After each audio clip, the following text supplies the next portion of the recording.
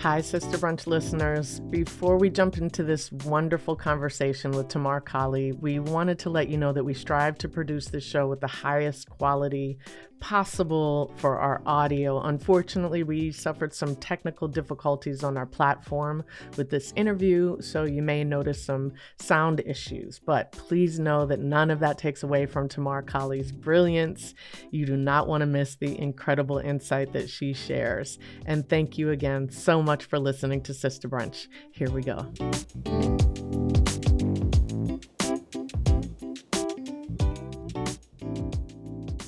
Welcome back to Sister Brunch, the podcast all about Black women thriving in entertainment and media. And we are now in our 4th season. We encourage you to listen back to our previous guests on Apple or Spotify podcasts, and also find ways to uplift and encourage these amazing women. And if you've got questions about the entertainment and media industries, we would love to hear your voice and your question. So now you can actually leave us a voicemail at 424-587-4870, and we may just ask your question or even play your beautiful voice on a future episode. I'm your host, Fanchon Cox, and today's guest is Tamar Kali. Tamar Kali is a Brooklyn-born and bred artist and a second-generation musician with roots in the coastal sea islands of South Carolina. In 2017, we know y'all already know who she is because she made her debut as a film composer, scoring Dee Reese's Oscar-nominated Mudbound. And of course, that also garnered her lots of awards, including the World Soundtrack Academy's Discovery of the Year Award, and was also classified by IndieWire as one of the 25 best film scores in the 21st century. Now, 2019 was a hallmark year for her as she debuted her first symphonic commission and scored 4 films, 3 of which were featured at Sundance. And just this year, Tamar Kali unveiled a digital short commission with LA Opera titled We Hold These Truths, featuring imagery directed by Dream Hampton. Welcome, Tamar Kali. It's a pleasure to be here. Yes, we are truly proud to have you on. We always like to start the podcast because this is really kind of an inspirational podcast for women who want to enter into the industry, or also for those who have been here but they don't know about different roles. So will you take us back to the beginning of how you ended up becoming first, obviously, a musician and then a composer? Well, it would start with my father. My father was a bass player, and my first musical lessons were at home. There was, of course, just the ethno-cultural traditions of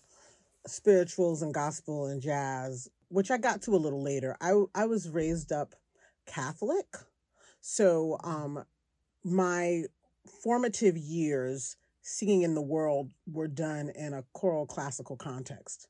But there was always music at home.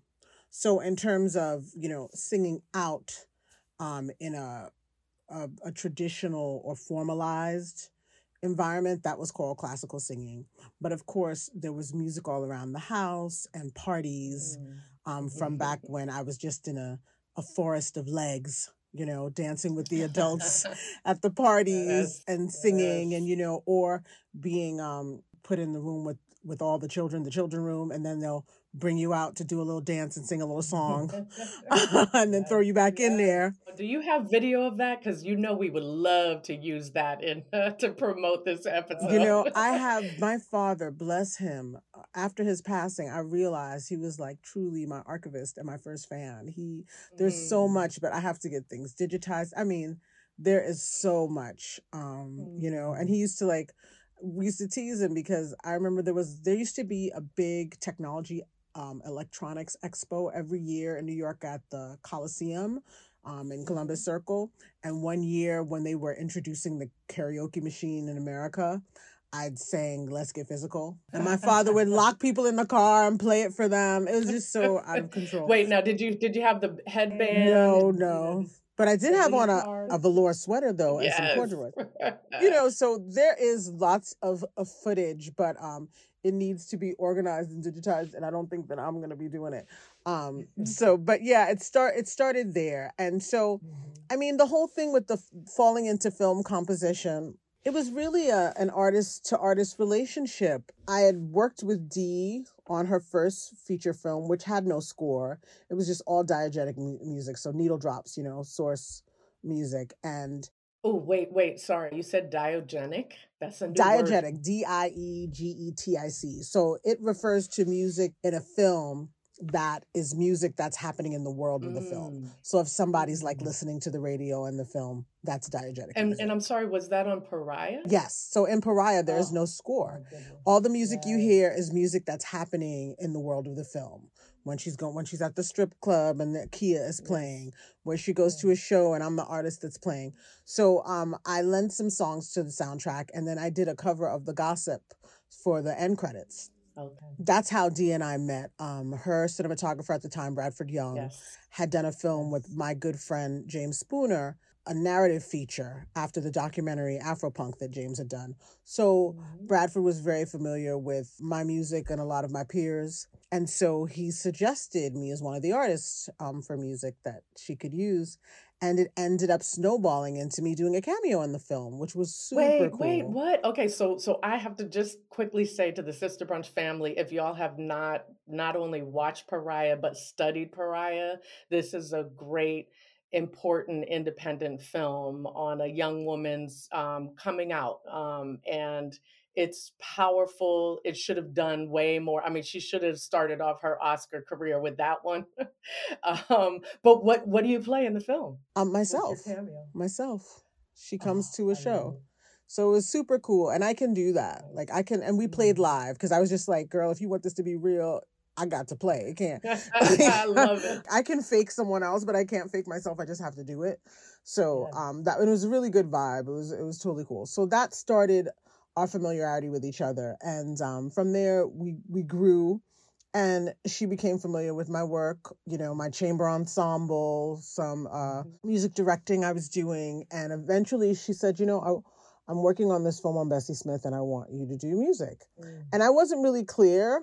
I thought maybe she wanted me to consult or something. And then it was like, no, I want you to write the score. And so it was an HBO film. Rachel Portman ended up doing the score. I think she won an Emmy for it, legendary film score composer. It was one of those situations where I was like, I don't have a reel. I haven't written a score before. It's all good.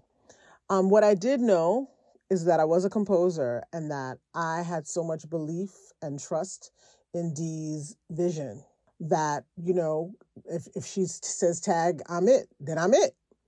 And so the lesson we learned from Bessie was taken forward to Mudbound.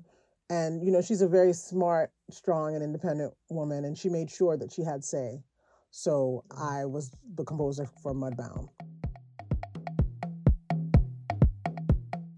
This is Sister Brunch, the podcast by and about Black women and gender-expansive people thriving in entertainment and media. Stay tuned for more of our conversation with our guest, the melodious Brooklynite, Tamar Kali.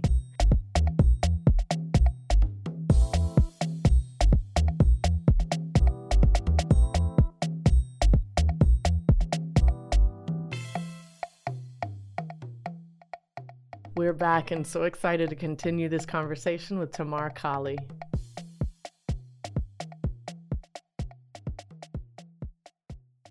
I want to know a little bit about your background and your influences in music, because I've read that punk rock and hardcore are a big part of those influences. And I also know I heard you mention Afropunk, and this, as I'm not telling you something you don't know. This is not entirely common and usual for Black folks.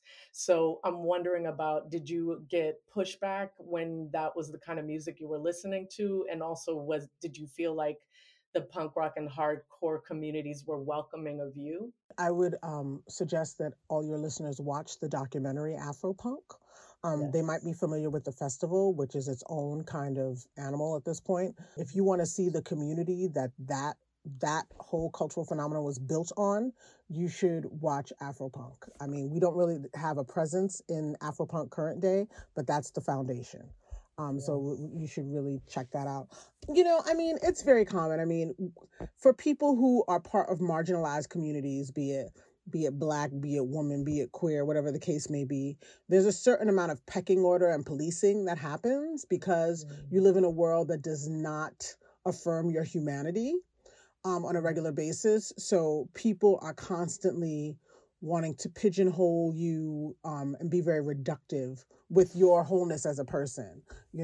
Like you can only do certain things. And, Right. especially here in America, where the foundation of rock and roll, it was called race music in this country because, the roots of rock and roll is we can't have our white children listen to this black music.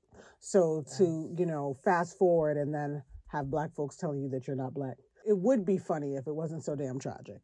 I am grateful that I had parents that were just growing up an authentic human being. I was an only child as well. So a lot of my world was of my own imagination. And so I got very comfortable in that practice.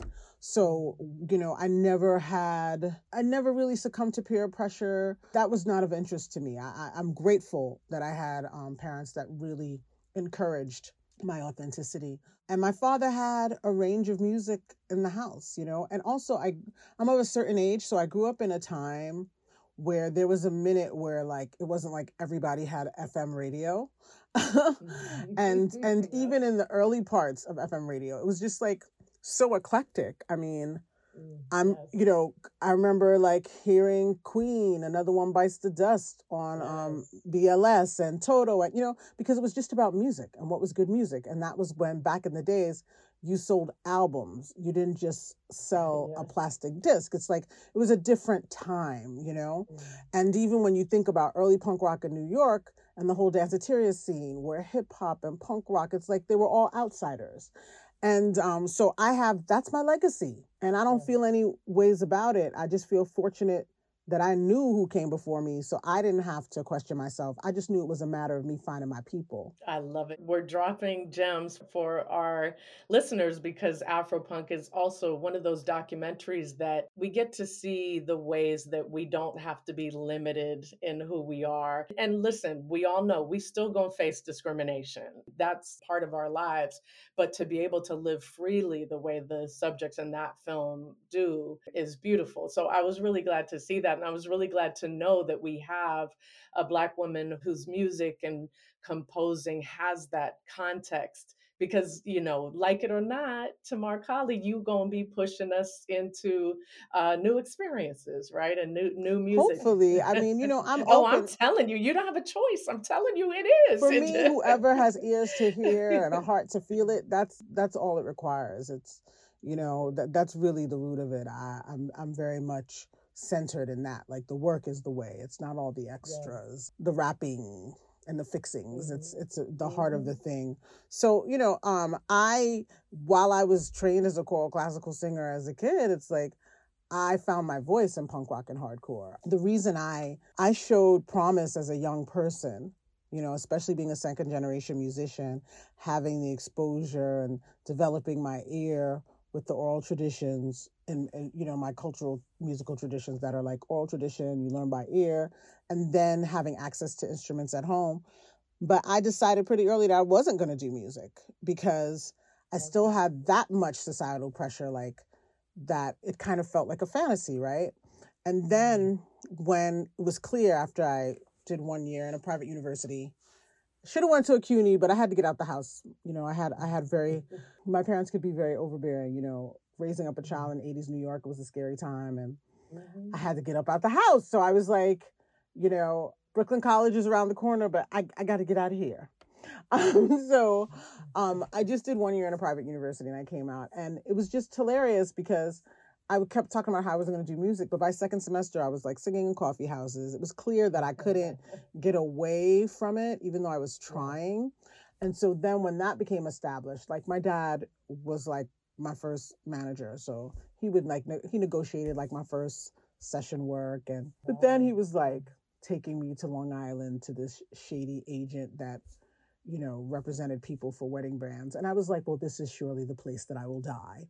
And so, yeah, exactly. But because he was trying to show me like, there is a way for you to support yourself with this. And I had to kind of be like, but I'm an artist, Poppy. I'm an artist, And so we kind of split ways in that regard, and I found my way.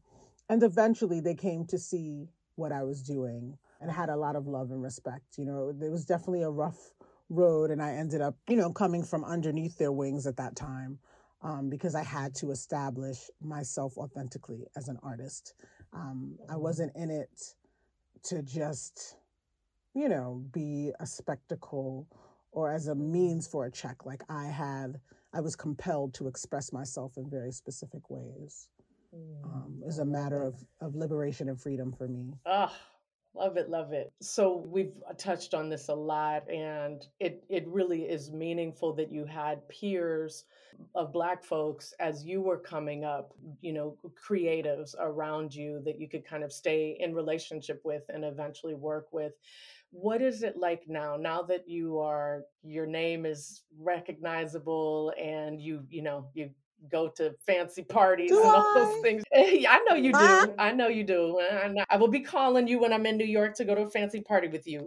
But yeah, so what I'm assuming then, I mean, you grew up in New York, you had peers that were Black and brown, and then I know from this industry, like kind of in some ways, the higher you get, the less color there is. And I'm wondering, what is it like for you now? it's so interesting because I'm a flower that bloomed in the shadows. You know what I'm saying? It's like all my development as an artist, my practice, it happened in the fringes. And so when the opportunity presented itself, I had to move differently, but it wasn't against my conscience or my principles. It was just about some muscles that I needed to develop. I think that when you live such a high risk life as an independent artist in New York City, and you're living like at or below the poverty line, it can be really hard to grid, you know what I mean? Like, and cover the basics, food and shelter. So you're not always willing to take risks. And so what the things that shifted for me was when the Mudbound situation came about and I saw the energy that was pointed at this project, I understood that I had to strike when the iron was hot. And that was the moment where I came out of my comfort zone. And that was the moment where I found myself in unfamiliar territory. But it was just in that moment to create that transition. I still live in a world that, if we're honest about it, is just highly curated because I've had this 20 plus career as an independent artist. I'm still self-managed. I have an agent for film and TV, and I have like a rep who negotiates like commissioning and classical works deals, but I'm still, I'm the source of everything that I'm doing. And so my life pretty much looks the same. It's the same cast. There's some new faces. And now, I'm not in landlord tenant court every other month or, you know what I mean? Like, I'm just talking real talk, Yes. Yes. And I know, and I'm eating regularly and, I'm not stressed. And I tell people, it's like you pay your dues so that you could bust your behind to manifest and create the body of the work so that you can then rest on your laurels. So I'm in the thick of it. I'm just trying to leave behind a legacy in my work so I can get to a point where I can say, okay, let me relax a little bit. But it's on and cracking right now. That's where I'm at. So parties, not so much. I can clean up real good when I get ready, but most of the time I'm really trying to do this work. I'm trying to get it done because my practice is very much that of an independent artist.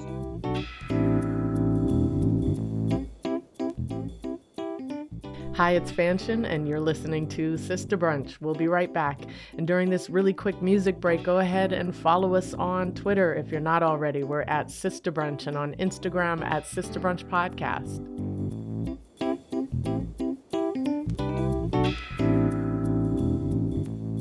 This is Tamar Colley, and you're listening to Sister Brunch.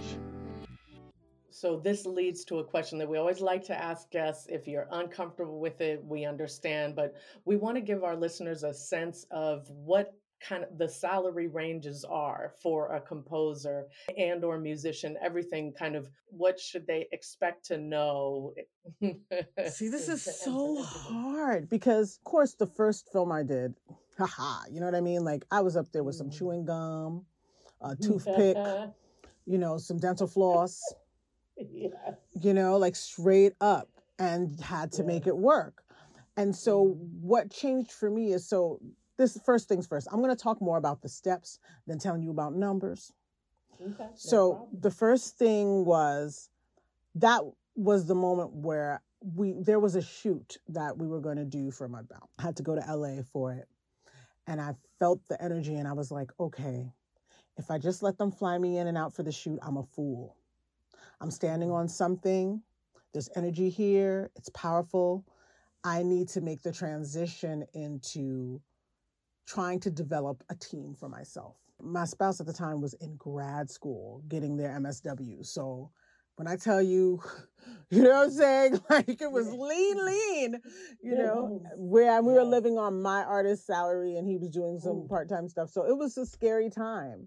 So I had to have this faith where I was like, okay, let me see, I got to get out there and I need to do some networking. So, and what the beautiful thing about community is that there is reciprocation. When you have good people in your life that you have cared for, they will care for you.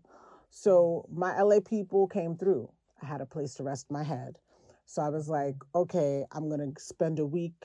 And then closed mouth don't get fed. I had to like really learn how to ask. And that was a major thing for me. For a lot of us who have grown up working class or have people with Southern roots, you're so fearful. You're always worried about being in hock to someone, if not financially, spiritually, or emotionally. And so it can be very difficult to ask. So one of the first things I did, people who had showed interest in my work, and particularly this score, I gave them a call. Hey, I'm coming to LA. Is there anyone I should meet? You know, you have to find the language that works for yourself. You might not be able to say it like somebody else. But what I learned I could say was, hey, is there anyone you think I should meet? And that opened up the door. Let me give you a list, email all my agent friends and see if they can get a meeting with you. Do you know what I mean? It started there. Then I was able to start with an agent. I found someone who was bright-eyed, bushy-tail. They felt really earnest, and there was an interest and a desire there. Like, that's important. Yes. So started there, and then it was like, well, you're going to need a publicist if you want people to know about this work. And then that gets tricky because, you know, that whole take money to make money, and it's really frightening. Expensive. Like once you're at that level, and it's usually a retainer, right? Yeah. And I have been taken in the past, so I was real sore about it. But then I realized, okay, this risk is worth taking, you know? Yeah. And I had to just believe in myself above all else. So I did what I needed to do to get the funding, you know? So from there, it was like, and the part of when you know when to throw something on it, it can't just be for anything. It's not an all the time type of scenario, but I saw the energy, the momentum, the impetus, and the importance of this film. I was like, this is the one. Okay. And this is going to open doors. So 5 days in LA, came back with an agent and a publicist. Yes. Okay. Now you're in the position of like negotiating your salary a little bit, unlike before where, you know, you get that first thing and you're like, I'll do it. Or with friends, you're like, you know, whatever you can pay me, I'm going to do this. Guess what? Let me show you how I negotiate. I don't. My agent does. Let me stop. But no, seriously. There you go. But seriously, though. No, because let me tell you something. I am from Brooklyn and I have an edge when it's time. But when it comes to this work that I love to do and I'm so blessed to do, I am a bleeding heart. I'm not saying that I fall for for promotion. Like, I know that because I got to eat. I live in New York City. The thing is, though, that I realized that my mastery is my craft and an agent's mastery is their craft. That was the most important thing. Like, this year has been a really heavy year because a lot of things have spoke to my heart, but boundaries are important. And that's why it's so important to have representation, because my agent, she gets it done. She lives. Every morning is a good day for her to squeeze a lemon, you know, and that's the hard conversation. When you're a creative, you don't want to have to be having the conversations about money, but you do need someone to be having that conversation. Absolutely. Right? And you need somebody who is going to throw that ball places you never dreamed of. I still have fear attached. And that's why I have to be like, mind your business. Do you know what I mean? Like, because she's not afraid. She knows, she believes in you. So you go ahead and you keep making your work and you're, you know, creating. Some of us who are really addicted to controlling everything, You should always be apprised and aware. You can never tap out on your existence and your bottom line, of course, but there are things that someone else is better at than I am, and I of course want them on my team and give them the space to do what they need to do. And that's the most important thing. You need to be able to establish that they're better at it than you. I love it. You met our whole Sister Brunch team when we first came on, and this is the same thing. We're all like, you know what? Each one of us has a strength, and we all have this goal of uplifting Black women in the industry. But each one of us can kind of come together as a team for exactly those reasons. Now we just trying to we trying to up the money, so maybe we need an agent too. So we'll work on that. Can you tell us about mentors that you have? And then also, included in that, especially if they're composer mentors, musician mentors, what makes a talented composer? I don't particularly feel qualified to answer that per se, because, and so this is part of it. And I know people are going to think like, oh, she's so full of it. But no, seriously, like, I think part of why I can survive and not lose my mind is to understand that it's all subjective. And that's why I stay in the space of just trying to create from my heart, and people who can connect to that, we're good. Of course, certain people have certain aesthetic likes, and there are things that are in the canon that we say this is, an example of amazing composition, and at the same time, that could be so, and it might not move everybody. So I feel like in terms of mentorship, what has been striking to me and what I have learned from is people who have been able to maintain their unique artistic voice and be authentic and make that the means, and be able to support themselves through it. Do you get what I mean? And I think that that's of most importance. And I'm not talking about putting the value on material or money, because, and some people, they hear that and they think extreme. I'm not talking an extreme. I'm talking sensible, rational, logical, moderate. You know what I mean? It's like anyone who's been able to have their dream, keep it, and get it to a place where it worked for them. That's the type of mentorship that I'm interested in. Does that make sense? Because everybody needs different things. I don't need every single job out there. I want the jobs that are for me, that are coming to me, that are aligned with what I'm trying to do, that resonate with me, right? And it's like, because I have this whole practice as an independent artist. I didn't go through conservatory, I didn't go through university. So I never developed the muscle of write anything, any style, anytime for anyone. My art is so connected to my heart. So I'm looking at people who have that type of path and are able to support themselves, create a sustainable, long-lasting practice, and leave a legacy. Like, those are mentors to me. Oh, so you're going to be flooded on your socials with folks looking for you to be their mentor. And I mean, it's just about showing up, like people I don't know, watching how they move. If that gave me some knowledge and allowed me to understand a deeper truth about myself, then, that's a way that you mentor.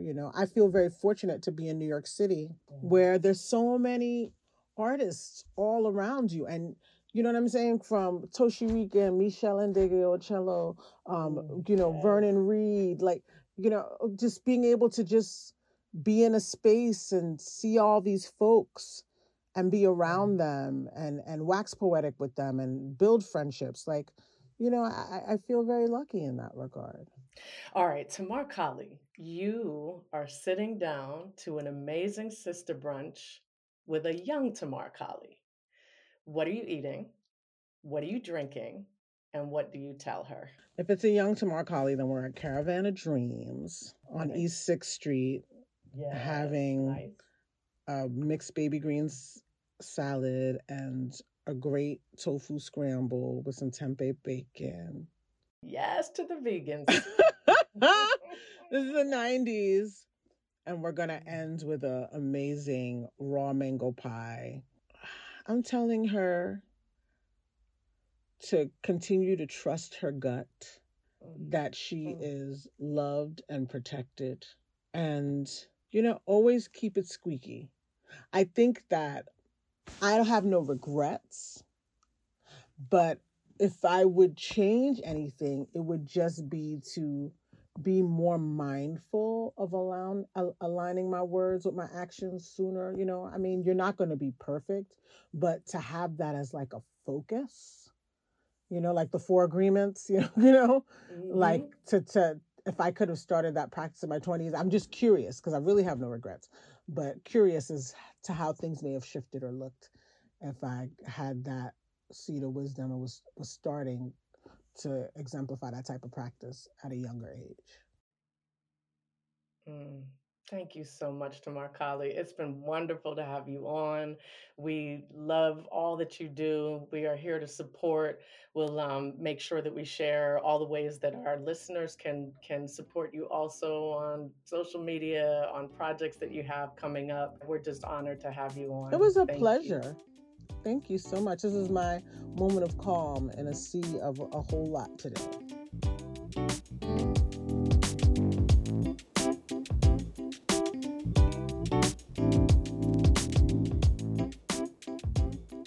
Thanks so much for listening to Sister Brunch, the podcast that brings you the stories of Black women breaking barriers and bringing joy to the entertainment and media industries. Our mission at Sister Brunch is to highlight, celebrate, and uplift artists and change makers, while also in our small way helping to change the systems that marginalize us.